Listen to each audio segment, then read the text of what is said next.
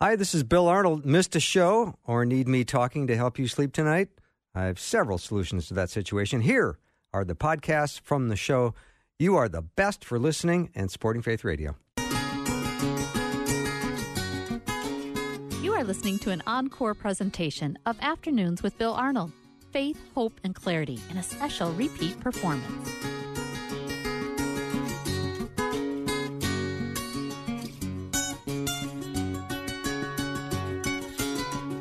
And a warm welcome to the afternoon show. I'm Bill Arnold. I'm so glad to have Dr. Heather Holleman on the show today. It's going to be a great hour. Conversation is getting harder, not necessarily on this show, but we are feeling way more isolated. Loneliness has become almost a bit of an epidemic. So Heather has written a book called The 6 Conversations, Pathways to Connecting in an Age of Isolation and Incivility. She's the associate professor at Penn State. She's a speaker and an author, and always look forward to having her on. Heather, welcome. I'm so glad to be on your program. I always look forward to this. Thank you. So if I was a detective, I would have the who, what, where, why, and when.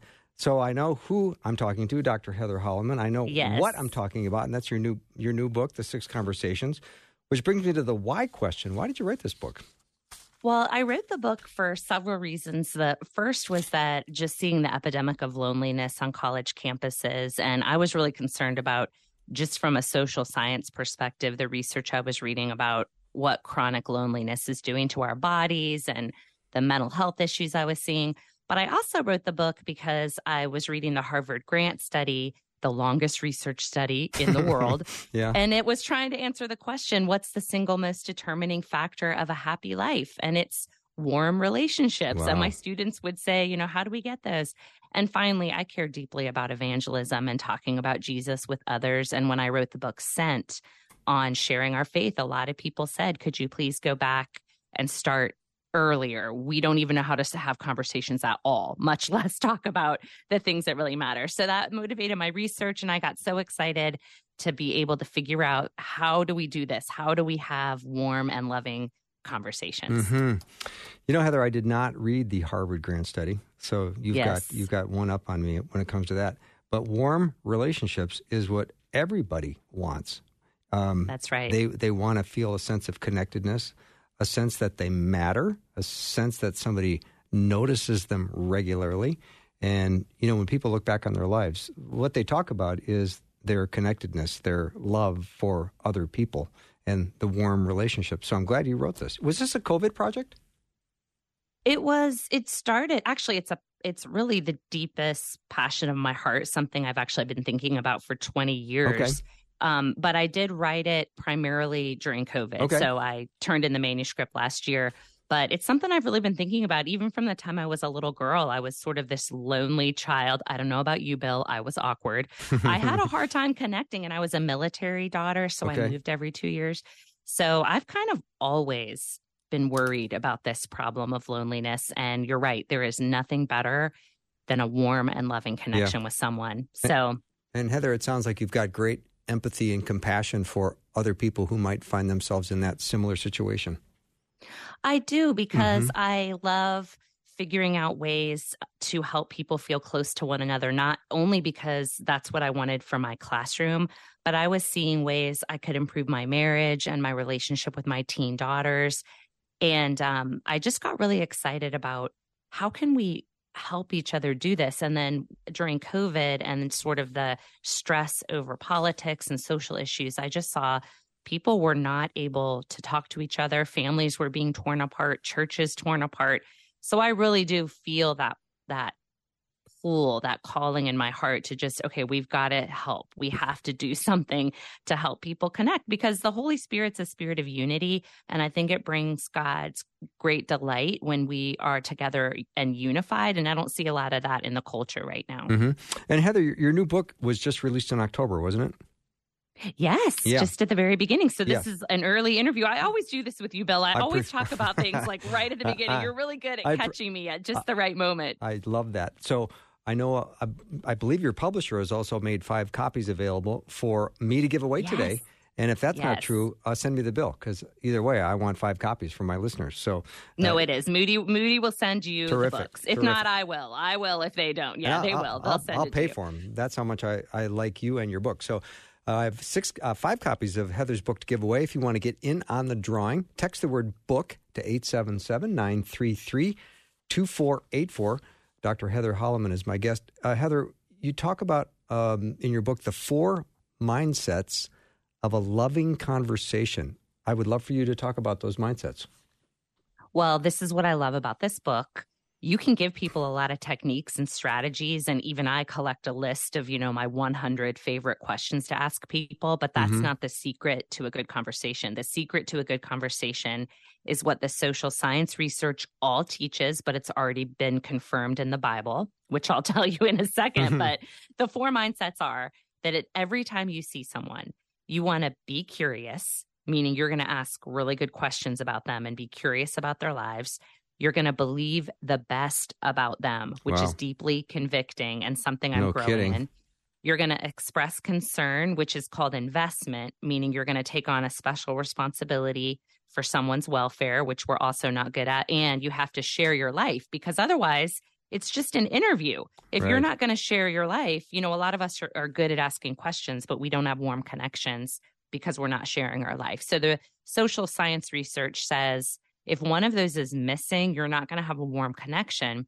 But I don't care as much about the research as I did, what does the Bible say about this? And you'll find all of those mindsets in Philippians 2, Romans 12, Galatians 6. It was a beautiful theological journey for me to look at these mindsets and see where I'm deficient and how I can improve in these areas.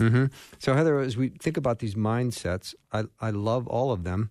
When you think of being curious, that needs to be really at the forefront of your mind, because any person is willing to probably talk to you if you show curiosity in them, in their life. Right. And usually people are quick to talk about themselves if you give them an opportunity. That's right. But I'll ask my students, how many of you have been on a date or with a friend and they do not ask you one question about yourself? Yeah. They cannot stand it. It's like, well, what do we do, Dr. H? Like, what do I say? Nobody's asking me anything. And they really, it's a great professional skill. It's also great to develop this mindset, because you'll never get lost in a conversation again if you just always think the person in front of me is this infinite marvel. Right. They can teach me something. I can, and the book really ends with the 6 pathways of curious questions. So you'll never get lost starting a conversation or continuing a conversation. So this book is sort of a game changer for people who really want to improve in how they're going to engage with people in a warm and close way. Heather, one thing I've been working on personally when it comes to believe the best is I have been doing this little exercise where I'm walking through a store or whatever environment I'm in. Every time I see someone, I just say to myself, image bearer. That's right. Image bearer. And I think to myself, if I start with that in my head, I'm going to probably be more inclined to believe the best, or at least to think this is a person created in the image of God versus something else I might think, which is something I used to do in the past. Yes. I hate to admit to. No, it's my area of growth too. And, I talk to people about what's happening in our mind as we approach someone. And instead of believing the best, we have attitudes of suspicion, judgment, moral superiority. So we do feel like we're morally in the right to be condemning people. And so I really struggled with this, Bill. And I don't know if you did, because it feels good to be like, I'm right, you're morally wrong.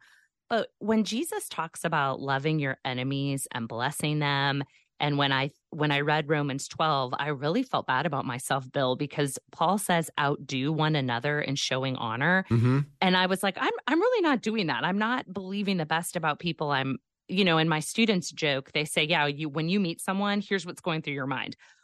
Who did you vote for? What did you believe about vaccines? What did you believe about Roe v. Wade? And so instead, I'm telling them, look, just ask someone the story of why they care so much about that position. Ask them when they first became passionate about that issue. Become a learner, and you're going to learn so much. You're going to grow. You're going to build warm connections with people that you thought were your enemy. And guess what? That's how social change happens. How are we going to change people's minds if we're mocking them and shaming them. It's not productive. So that's something I'm passionate about, is just open, dialogue with people who believe differently from you. So my trick is to believe there's a story there. And if I'm getting angry about someone's position, I'll say, okay, go back. What happened to them as a child? What made them believe this? And there's always a story. And then it kind of moves me from anger to curiosity again. Mm-hmm. What if you get good at asking those curious questions, though, and it's not being reciprocated? Could that that end up being off balanced? Bill, that is the number one feedback I'm getting in workshops. People will say this, well, great, we have all the skills, but our conversation partner is not going to reciprocate. So here's what I've been doing. And I think you'll like this, because I don't know, do you have people in your life that you want them to ask you questions, but they're just not doing it? Is that why you asked that? Completely, yes. Hypothetically. Okay. Yes, I know this guy. Here's what I recommend, because you're going to read this book and you're going to feel so equipped and excited, and you're going to have all the skills. So what I do with my conversation partner is, after I've asked questions in the 6 dimensions of being human and I know what they want to talk about and we're having a great conversation, I'll pause and I'll say, I have loved asking you these questions, and I'm so excited about the question you're now going to ask me. Whoa. So I literally am training them in the art of conversation. And I'll say, if they don't have a question for me, or if, they'll say, oh, I don't know, I can't think of anything to ask you, I'll say, well, sometimes I'll just straight out train people. I'll say, look, I'm researching how to have a better conversation, and I'll tell them things I'm learning. But the other thing that's a gift to people is, if I'm in a conversation and nobody's asking me a question, I'll say, I am really loving spending time with you, and I've loved asking you these questions. I really am hoping that you'll ask me a question. And in fact, here's the question I'm really hoping you'll ask me. And I'll just tell them. I know, I'd be so easy on a first date, wouldn't I? I'd be so easy. So my husband just laughs that I make it really easy for him, because he's an introvert and these things don't come naturally to him. And he's sort of proof of concept. He's someone that needed to read this book. So if you're someone who's not good at asking questions and you would be that conversation partner, this book's going to really give you strategies, not just the mindsets, but you're going to know, okay, I can engage here. And guess what? You're going to do better at work, on your teams. People are going to feel connected to you. And it's really going to be a life-changing kind of thing for you when you start becoming good at conversation. All right, Heather, I've got all kinds of questions for you. So get ready. After the break, I will be back with Dr. Heather Holleman. Her new book is The 6 Conversations, Pathways to Connecting in an Age of Isolation and Incivility, forwarded by Gary Chapman, Dr. Gary Chapman. She has 5 copies of the book that she's so nice to give out, thanks to Moody Publishing. You can be in on that drawing and be one of the people that win one of her 5 books. All you have to do is text the word book to 877-933-2484.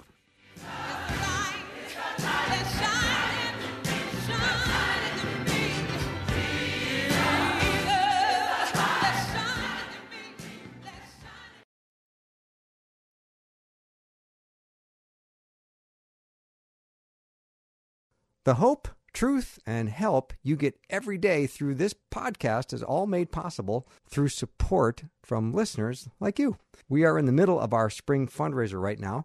Give a gift to keep the message of the gospel going out around the world. Follow the giving link in the show notes or visit myfaithradio.com today. You are listening to an encore presentation of Afternoons with Bill Arnold. Faith, hope, and clarity in a special repeat performance.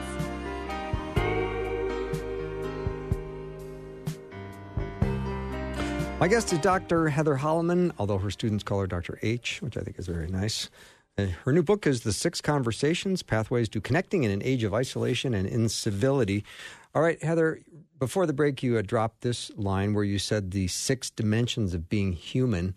I didn't have time to ask you that, but I'm going to ask you now. What are the 6 dimensions of being human?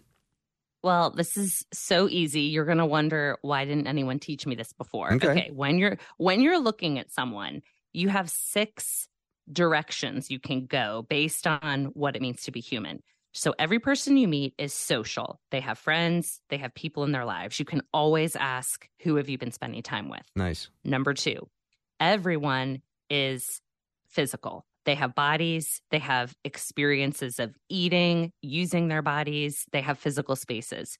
People love it when you ask them things about how they're working on their house or their garden, or how they've been sleeping at night. So think body and physical spaces. Number 3, every person is emotional.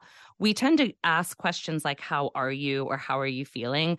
Those aren't often the best questions to engage people in conversation, but people do like to talk about their emotions. You know, maybe there was a news report and you could say, hey, how'd you feel about that news?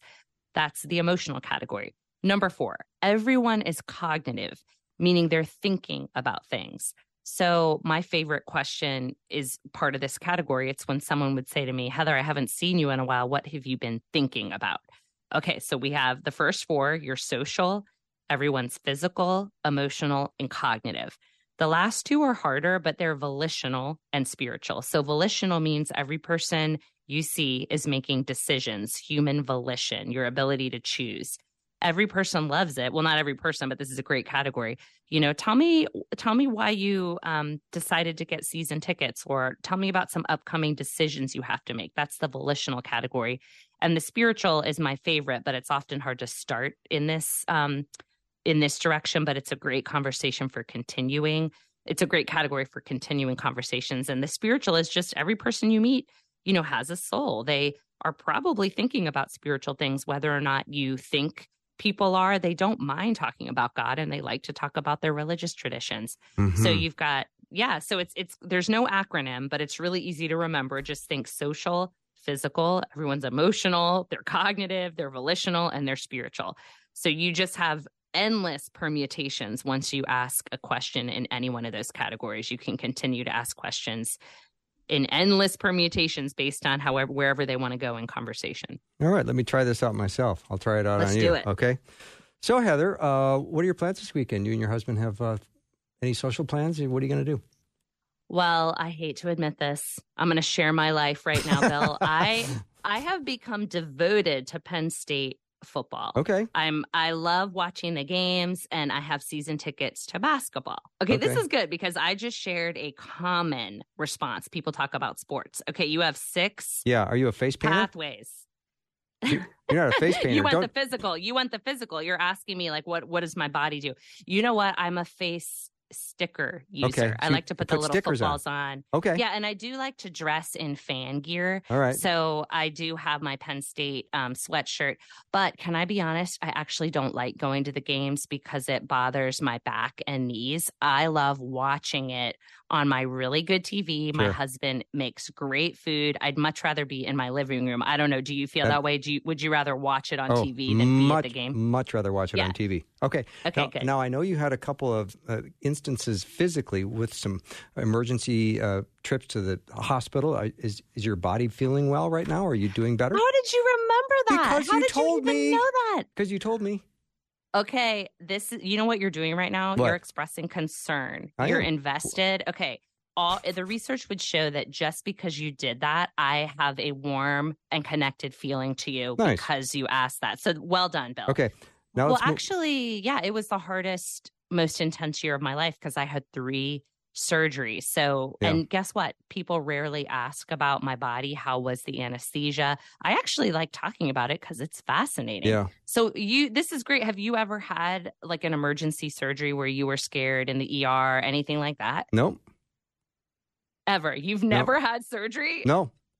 Okay, I got to know the secret to your good health. You've never had it. Yeah. So already I'm like, I want to take over the conversation and figure out. No, like, I'm interviewing you.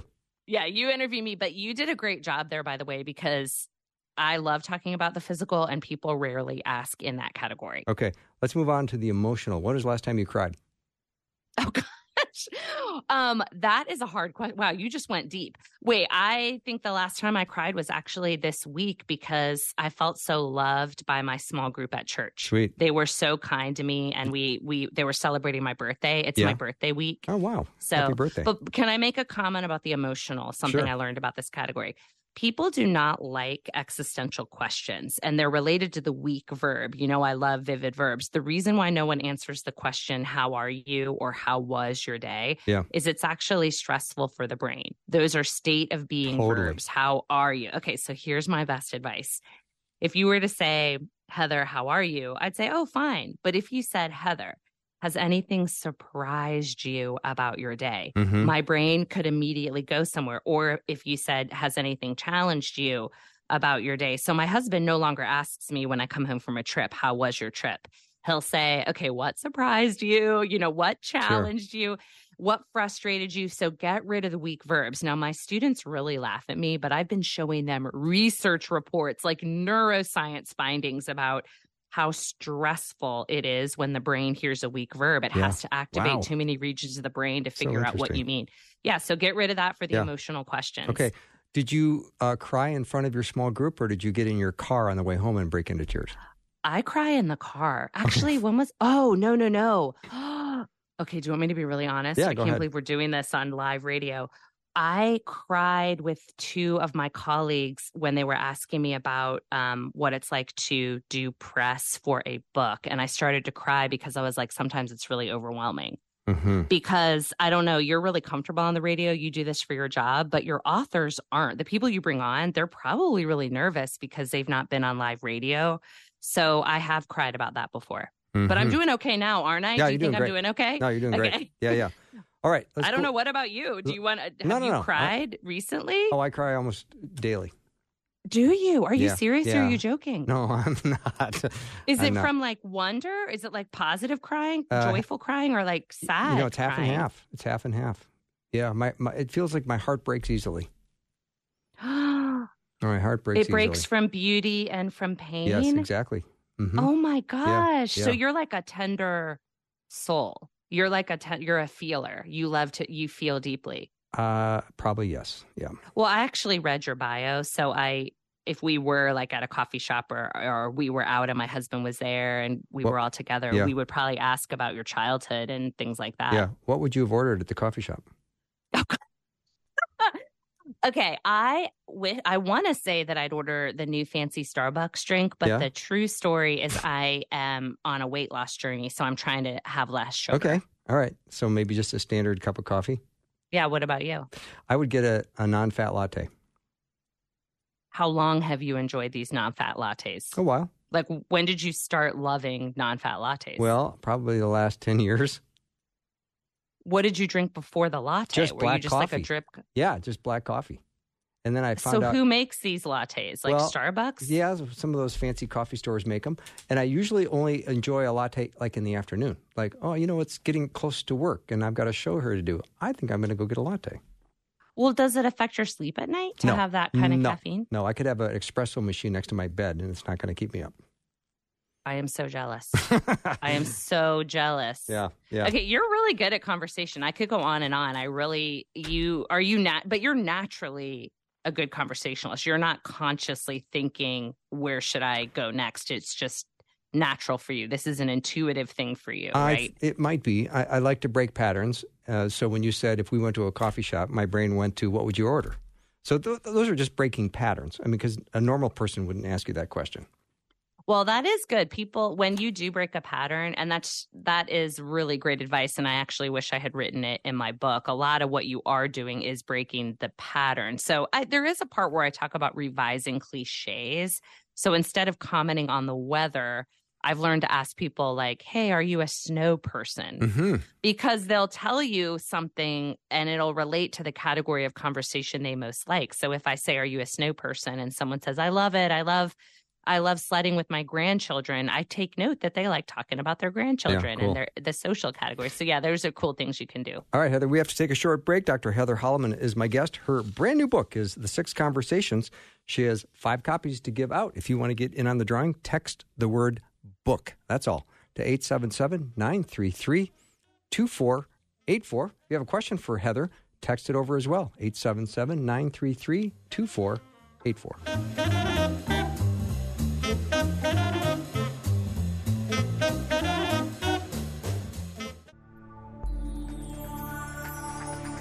You are listening to an encore presentation of Afternoons with Bill Arnold. Faith, hope, and clarity in a special repeat performance. Drive time, let's get it started. Jump in your car. Yeah.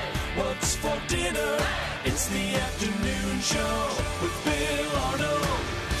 We are having a conversation about conversation today, which is awesome. Dr. Heather Holleman is my guest. Her new book is The 6 Conversations, Pathways to Connecting in an Age of Isolation and Incivility. So, Heather, we have to finish these 6 dimensions of being human before we move on, and we're down to the last 2. So let me just go to the volitional one, the decision-making one. Let me ask you this. Was the last decision you made, was it an easy one or a hard one? The last decision I made was a hard one. Okay. What about you? Decisions are not easy for me in general, though. Are you a good decision maker? No. Okay, good. Yeah, but this is where, and again, I'm going to bring it to the spiritual. I really am learning to listen to God and spend a lot of time bringing God into my decision making because I have a lot of roles at Penn State that are more leadership roles where I'm actually having to be decisive, and it is very stressful for me. Mm-hmm. Like making decisions about people and what they should do. It really stresses me out. I can imagine. I can imagine. Yes. All right, let me get to the last one, and that's spiritual. And what was the last thing that you read from the Word of God that really sort of animated you, that you got kind of really excited about? Well, it was actually today, my mentor shared with me what she was learning from her favorite passage in Isaiah, and it talked about how the Lord would satisfy you in a sun-scorched land, and he would meet all of your needs. And then we talked about how in that place, you'll be a well-watered garden, and you'll be someone whose streams never fail. And what we talked about was the location never changes in that verse. You're not removed from the sun-scorched land. So my mentor said, God may not remove you from the place of desolation, but he promises to do these incredible things when you're in that terrible place. And I loved those verses. But for me, I read the Psalms every day. So I love, I'm in Psalm 25, and I just love how God will instruct you in the way chosen for you. I'm holding on to that right now. Yeah. Well, Heather, thank you for indulging me and letting me ask those questions. That was fun. Let's get back to your book, The 6 Conversations. In the book, you talk about a theology of a loving conversation. Now, does the Bible really teach us about having good conversations? Well, it does, and it was actually really life-changing for me to understand Philippians 2 because it really became discipleship material. God really used it to mature me. Philippians 2, if you've not read Philippians 2, go read Philippians 2. It talks about valuing other people above yourselves, taking on the interests of other people. You take on the nature of a servant with them. And as I looked at what Paul is instructing there about honoring people and taking on their interests, that really is about being curious, figuring out what people care about, believing the best. You're honoring them. You're valuing them above yourself. You're expressing concern. That reminded me of Galatians 6, where Paul says to carry one another's burdens. And then share your life. I thought of Thessalonians, where Paul says we were delighted to share not only the gospel, but our lives as well. But the attitude that you'll see in Philippians 2 is nothing I'm seeing in the culture. And I was a terrible conversationalist and completely self-absorbed and acted superior to people. The Holy Spirit had to really change my life. And he used Philippians 2 in a profound way to do that. Yeah, I'll have to read Philippians 2 tonight. When we have conversations, what usually goes wrong, and why aren't we good at it? Well, what usually goes wrong is, I list 10 things that I've learned go wrong, but one thing that if I were to pick 2 from my list of what goes wrong, it would be advice giving. People don't like advice. It comes off as superior and condescending. If they ask you for advice, by all means, give it. But if I'm talking to someone and I say to them, wow, thank you for sharing that with me. Do you want me to give you advice, or would you rather I ask some meaningful questions right now? Nobody wants advice. Nobody has ever said, I want your advice. They want you to ask them questions and continue to engage. So I've avoided people who are advice givers because I don't like those conversations. And it's really difficult if someone's just spouting out what they think you should do. The second thing related to that is sort of arrogance, where you're just not interested in other people because you're arrogant. You have all the answers. You're not positioning yourself as a learner. Those are things I had to change. But there are a lot of others, and, anyone listening, usually we all struggle with a few of these, but, gossip, complaining, flattery, manipulation, codependence, that is not a fun chapter to read. But the chapter that comes after that will help redeem all of those all of those things you're trying to avoid, because I talk about what you should do instead and the 3 fresh goals of conversation. And that, when I researched that chapter, it was really life-changing to answer the question, okay, where should a conversation end? What should I actually be doing as I'm having these conversations? Mm-hmm. I'm writing things down quickly here, Heather. Do it. I want to go back to the advice giving. I would say that there's probably personal advice. There's also functional advice. If I said to you, hey, Heather, let me give you some advice. If you're going to the Penn State game, park in parking lot B on 10th Street and you'll get a spot. You're not going to be mad at me for that, are you? Well, some people are. My husband does not, he likes to figure things out on his own. And if I were to say that to him, he would have claimed I would have robbed him the joy of figuring that out himself. And I've learned that about him. I would value that. I'd love that if you said, give me some advice. But sometimes it can come off as I've been there. I've already had that experience. What I would say is, like, if you knew where to park, or if I knew where to park, I would say, is there anything you're nervous about going into that game? And if the person said, yeah, I've never gone before, it's a huge tailgate culture, I don't know where to park, then I would say, I had that same problem. And then if the person says, what did you do? Then I would give the answer. But if they don't say that, I would just say, you know what? This relates to the 3 fresh goals. One of them is encouragement. I would say to that person, look, you have got this. It's going to be an adventure. I know you're going to figure this out. I would encourage them well before I would give advice. So that's just something, that I learned when reading research and listening to people and the kinds of things they don't like in conversation. Okay. I have this down as encouragement as one of the 3 fresh goals of conversation. Have you already covered 2 and 3 and I missed them? No. Okay, good. Here are the 3 fresh goals. Okay, good. Encouragement. And each of the goals counters some of the pitfalls that you'll read in the chapter that's called, the 10 pitfalls of conversation. Instead, if you do these 3 things, you're going to be okay in conversation. So the first is encourage. And that's a really biblical concept of, where Paul says, don't let any unwholesome talk come out of your mouth, but only what is helpful for encouraging others according to their needs. Also deeply convicting. I had to think how much of my speech is actually doing that. Number 2, helping people in their own personal growth goals. So you know how scripture talks about considering how to love each other and spur one another on to love and good deeds. One thing I noticed in the culture is a lot of people, or a lot of my students, are reading Atomic Habits, the book by James Clear. So I don't know if have you read that book? Yes. Okay. Well, everyone in my area is reading that book right now. And so it's really easy for me to say, even on an airplane, okay, I read that book too.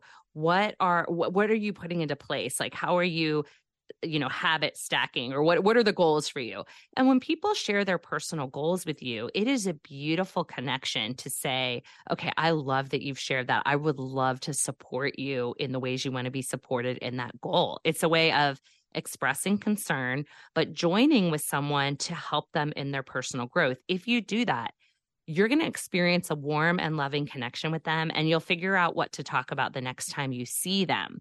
So a lot of my professional relationships involve me following up with, hey, I know you were working on that. How's it going? Yeah. Okay, the last one is confirmed by some very curious research studies I read on the emotion of awe and marveling, which the Bible would call like worship, or like in Colossians when you talk about making music in your heart to the Lord and praising him. So if you are with someone and you're able to get to a state of marveling, so imagine that you're walking together and you both see a shooting star, or you both see something in nature that's really cool, or you have a moment where you're like, oh my gosh, isn't God amazing? Apparently what happens in the brain is you become less depressed. And at that moment, you're more connected to one another. You feel a connection when you're experiencing awe with someone. Now, in conversation, what I'm looking for is evidence of divine activity, something related to what I can notice about how wonderful nature is. That's a really easy thing. But you're looking for things where you want to say, this is incredible. Isn't this marvelous? And it's wonderful to end a conversation in that way, and you'll feel really connected with people. Sometimes you can move in the direction of the spiritual, where you're talking about prayer or answers to prayer. And you can end a conversation in a way that's bringing you to a spiritual moment, which is my favorite thing to do. So anytime I'm with someone and I'm talking to them, what's going through my brain is, how can I encourage this person? How could I help them in whatever their personal goals are?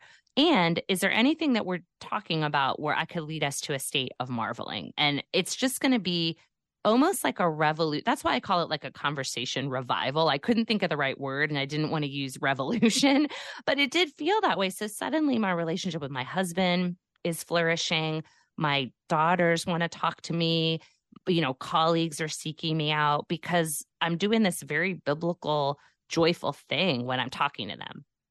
So interesting. Dr. Heather Holleman is my guest. Her new book is The 6 Conversations, Pathways to Connecting in an Age of Isolation and Incivility. I have 5 copies of her book to give away.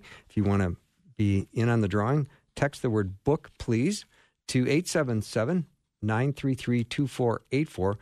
And you don't text the word book, please. You just text the word book. I was going to say, book, please. No. That would, because we need just the word book. There's no quotations, nothing, no emojis, nothing. Just those 4 letters and you text that to 877-933-2484, and then that automatically triggers a link. Then you can sign up to get the book and get in on the drawing. So that's how that works. Mm-hmm. All right. Well explained. Yeah, thank you so much. So, when we talk about handling fear and self-consciousness, when we're maybe thinking of ourselves as conversationalists, that we'd like to be better conversationalists, but we've got some fear and self-consciousness. How do we deal with that? Well, I love helping people in this area because there's a lot of fun social science research that says this. When you ask someone a question that you think is awkward or, that you're going to come off as weird, and you've just asked this question rooted in curiosity, you're thinking this person thinks I'm stupid or awkward or whatever. You're so self-conscious. But the research shows that people love questions.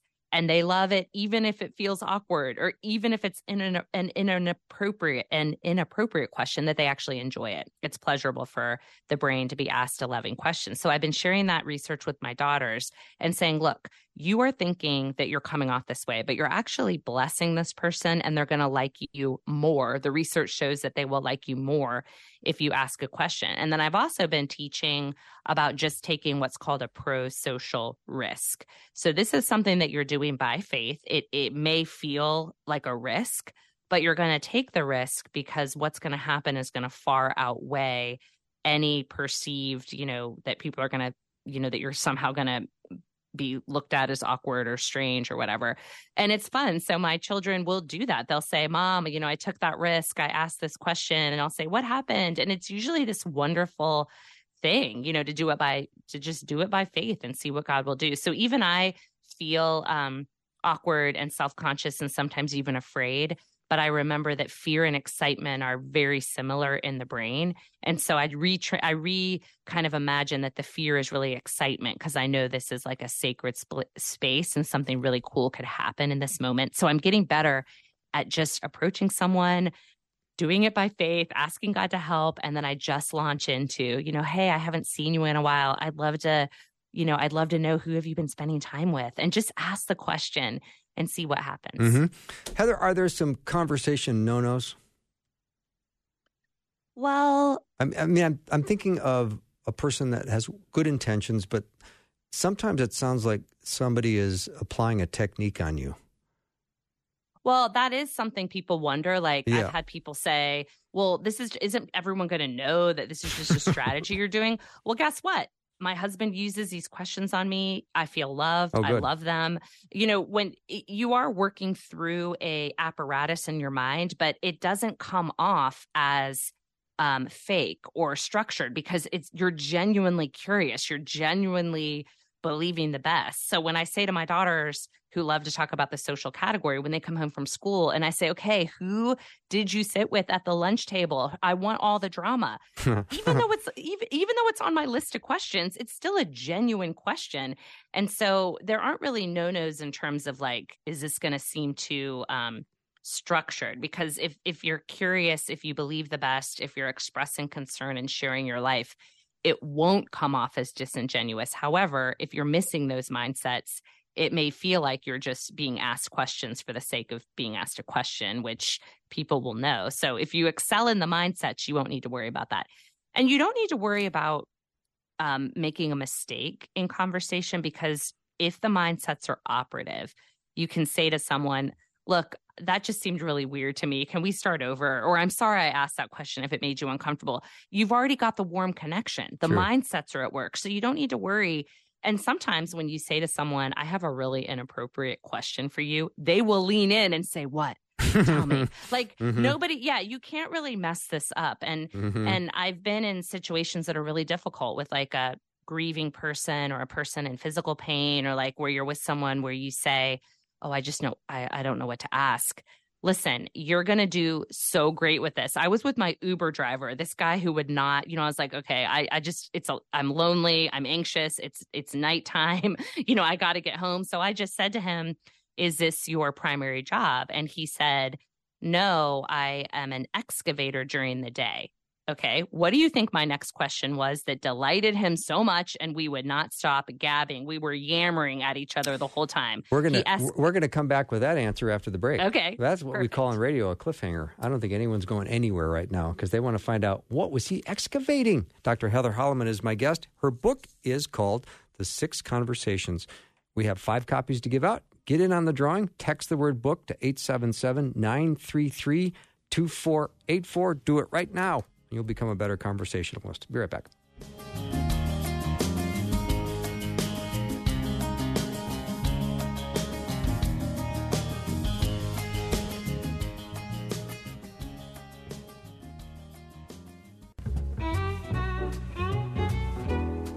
You are listening to an encore presentation of Afternoons with Bill Arnold. Faith, hope, and clarity in a special repeat performance.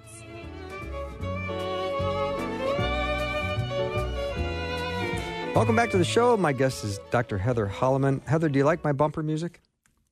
I do. It's very folksy. Oh, thanks. I think it's. Is that what you were going for? Well, Rosie said it's kind of soothing to get some jazz violin, and I didn't disagree. I like it. Yeah, thank you. All right, I can't wait to hear what does this Uber driver excavate.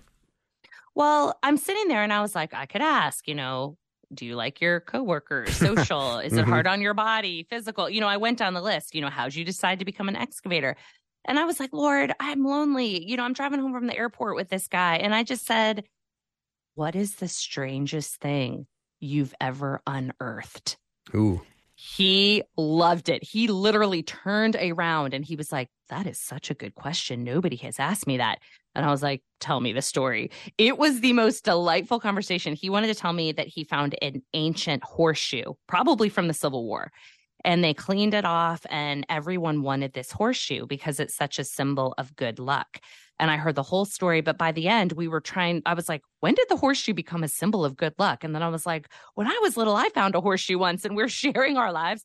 By the end, I was like, look, I'm giving you a 5-star rating. And he was like, good. Request me every time. We have to continue this. It was just such a warm connection. And for someone who needs warm connection, you can get it at the supermarket in with your Uber driver. You don't know what's going to happen. And you don't know where it's going to go next. So take that pro-social risk. Just ask people. And now I have an Uber driver that will pick me up whenever I need to go to the airport. That's awesome. So, Heather, in your book, you talk about people have a default conversation style. Yes. What do you mean by that?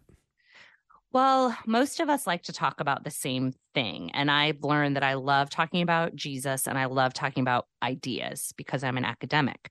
My husband does not enjoy those categories. When you're in a default conversational mode and you're always talking about the same thing, the book really challenges you to evaluate what you like talking about.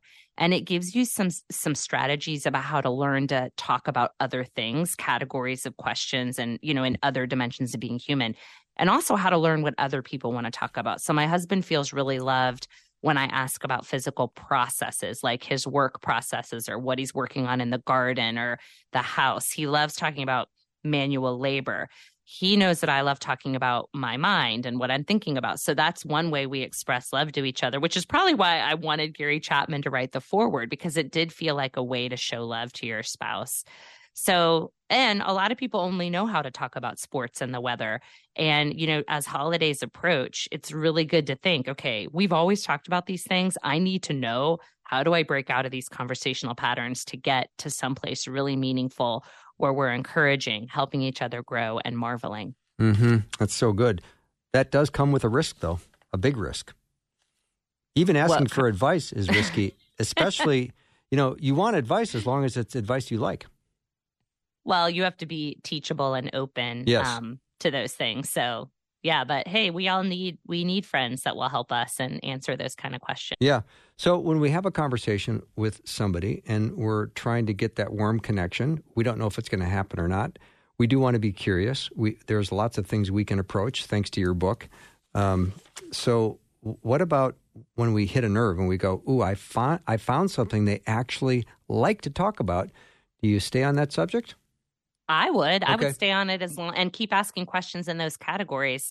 I have friends that love to talk about their social lives and other friends who love it when I ask them about their morning rituals. And I just take note of what kinds of things, people like to talk about, which involves listening. And I didn't realize what a bad listener I was. And probably the best thing I learned in writing this book was how to listen. And I learned this: you're listening for people's core values and what they enjoy talking about. And I've put this into practice so many times, just listening. As people talk, you can tell what they value, like whether or not you're talking with a colleague who's sharing about a work project where she didn't think she did her best work. And you just say to her, hey, I can really tell you value excellence. She'll say, I do, I really do. And she's going to feel connected to you because you called out a value in her. So that's what I'm working on right now, whether or not it's adventure or efficiency or people who really value their schedule. Like, I'm learning to notice what people are saying and then saying to them, hey, I can tell you really value. And that's kind of a game changer in conversation. Even just using the word value is probably a very strong, affirming word for people. They probably don't hear that very often. No, and children love it too. I said it to my daughter the other day and she was like, let's keep walking. Like, she wanted to keep hanging out because I said, hey, I noticed you really value, this thing. And so, yeah, it's a great trick and a great way to feel close to someone. Not to mention people feel loved and feel noticed and feel cared for. And isn't that kind of the foundation that creates intimacy and memories and places where you go, I trust this person? Yes, it's called closeness enhancing behaviors. And actually, memory, reminding someone of a memory you had together. Like when you mentioned the surgery, it reminded me, I think I shared that on a program with you, didn't I? Yeah. Okay. Well, then that is a closeness enhancing behavior. Other closeness enhancing behaviors include expressing liking. So don't be afraid to tell your conversation partner this: I really like talking to you. I really like being with you. So when you say that, it is called a closeness enhancing behavior, but a lot of people aren't good at expressing liking. So sometimes I'll have my students, turn to the person beside you and say one thing you like about them, and just see how that feels to have someone say that to you. Again, it takes a risk. And yes, I think fewer people are comfortable taking risks. We've almost transitioned to everything happens with a text message or an email or something where we're having less eye-to-eye conversation. So this is important. Well, it's really a mental and physical health crisis right now. I mean, I read a study to my students that people who are lonely have worse immune systems. Their cholesterol levels are higher. It's terrible. People are falling apart. We need better conversations for our mental, spiritual, and physical health. Yeah. So you now are on your way to a little celebration for your birthday with some friends. Yes, I turned 47, and some of my favorite conversational partners are at this meal. It's 3 couples who just ask the best questions. The last time we did this, we talked about nostalgia and what we loved about our childhood homes. And we just had the best conversation. That is so interesting. Well, have a great time tonight out for dinner with your friends, and happy birthday. And thanks for doing the show. Oh, this is wonderful. I hope I get to come back on again because you're so fun to talk to. Oh, thanks, Heather. Have a great night. Thank you. Okay. All right, bye-bye. Dr. Heather Holleman has been my guest. Her book, again, is called The 6 Conversations, Pathways to Connecting in an Age of Isolation and Incivility. We have 5 copies of the book if you want to get in on the drawing to win one. It's a great book. You can text the word book. Just those 4 letters. No quotations, no emojis, nothing. Just the word book to 877-933-2484. Again, 877-933-2484. And if you have not gotten the Faith Radio app, I encourage you to do it. Get it on your phone or your iPad. Check it out. If you don't like it, you can get rid of it, but try it out because it's great. We have a lot of great things to learn about Faith Radio, whether you go to the website or the app. So that's all the time we have. Have a great night, everyone. See you tomorrow.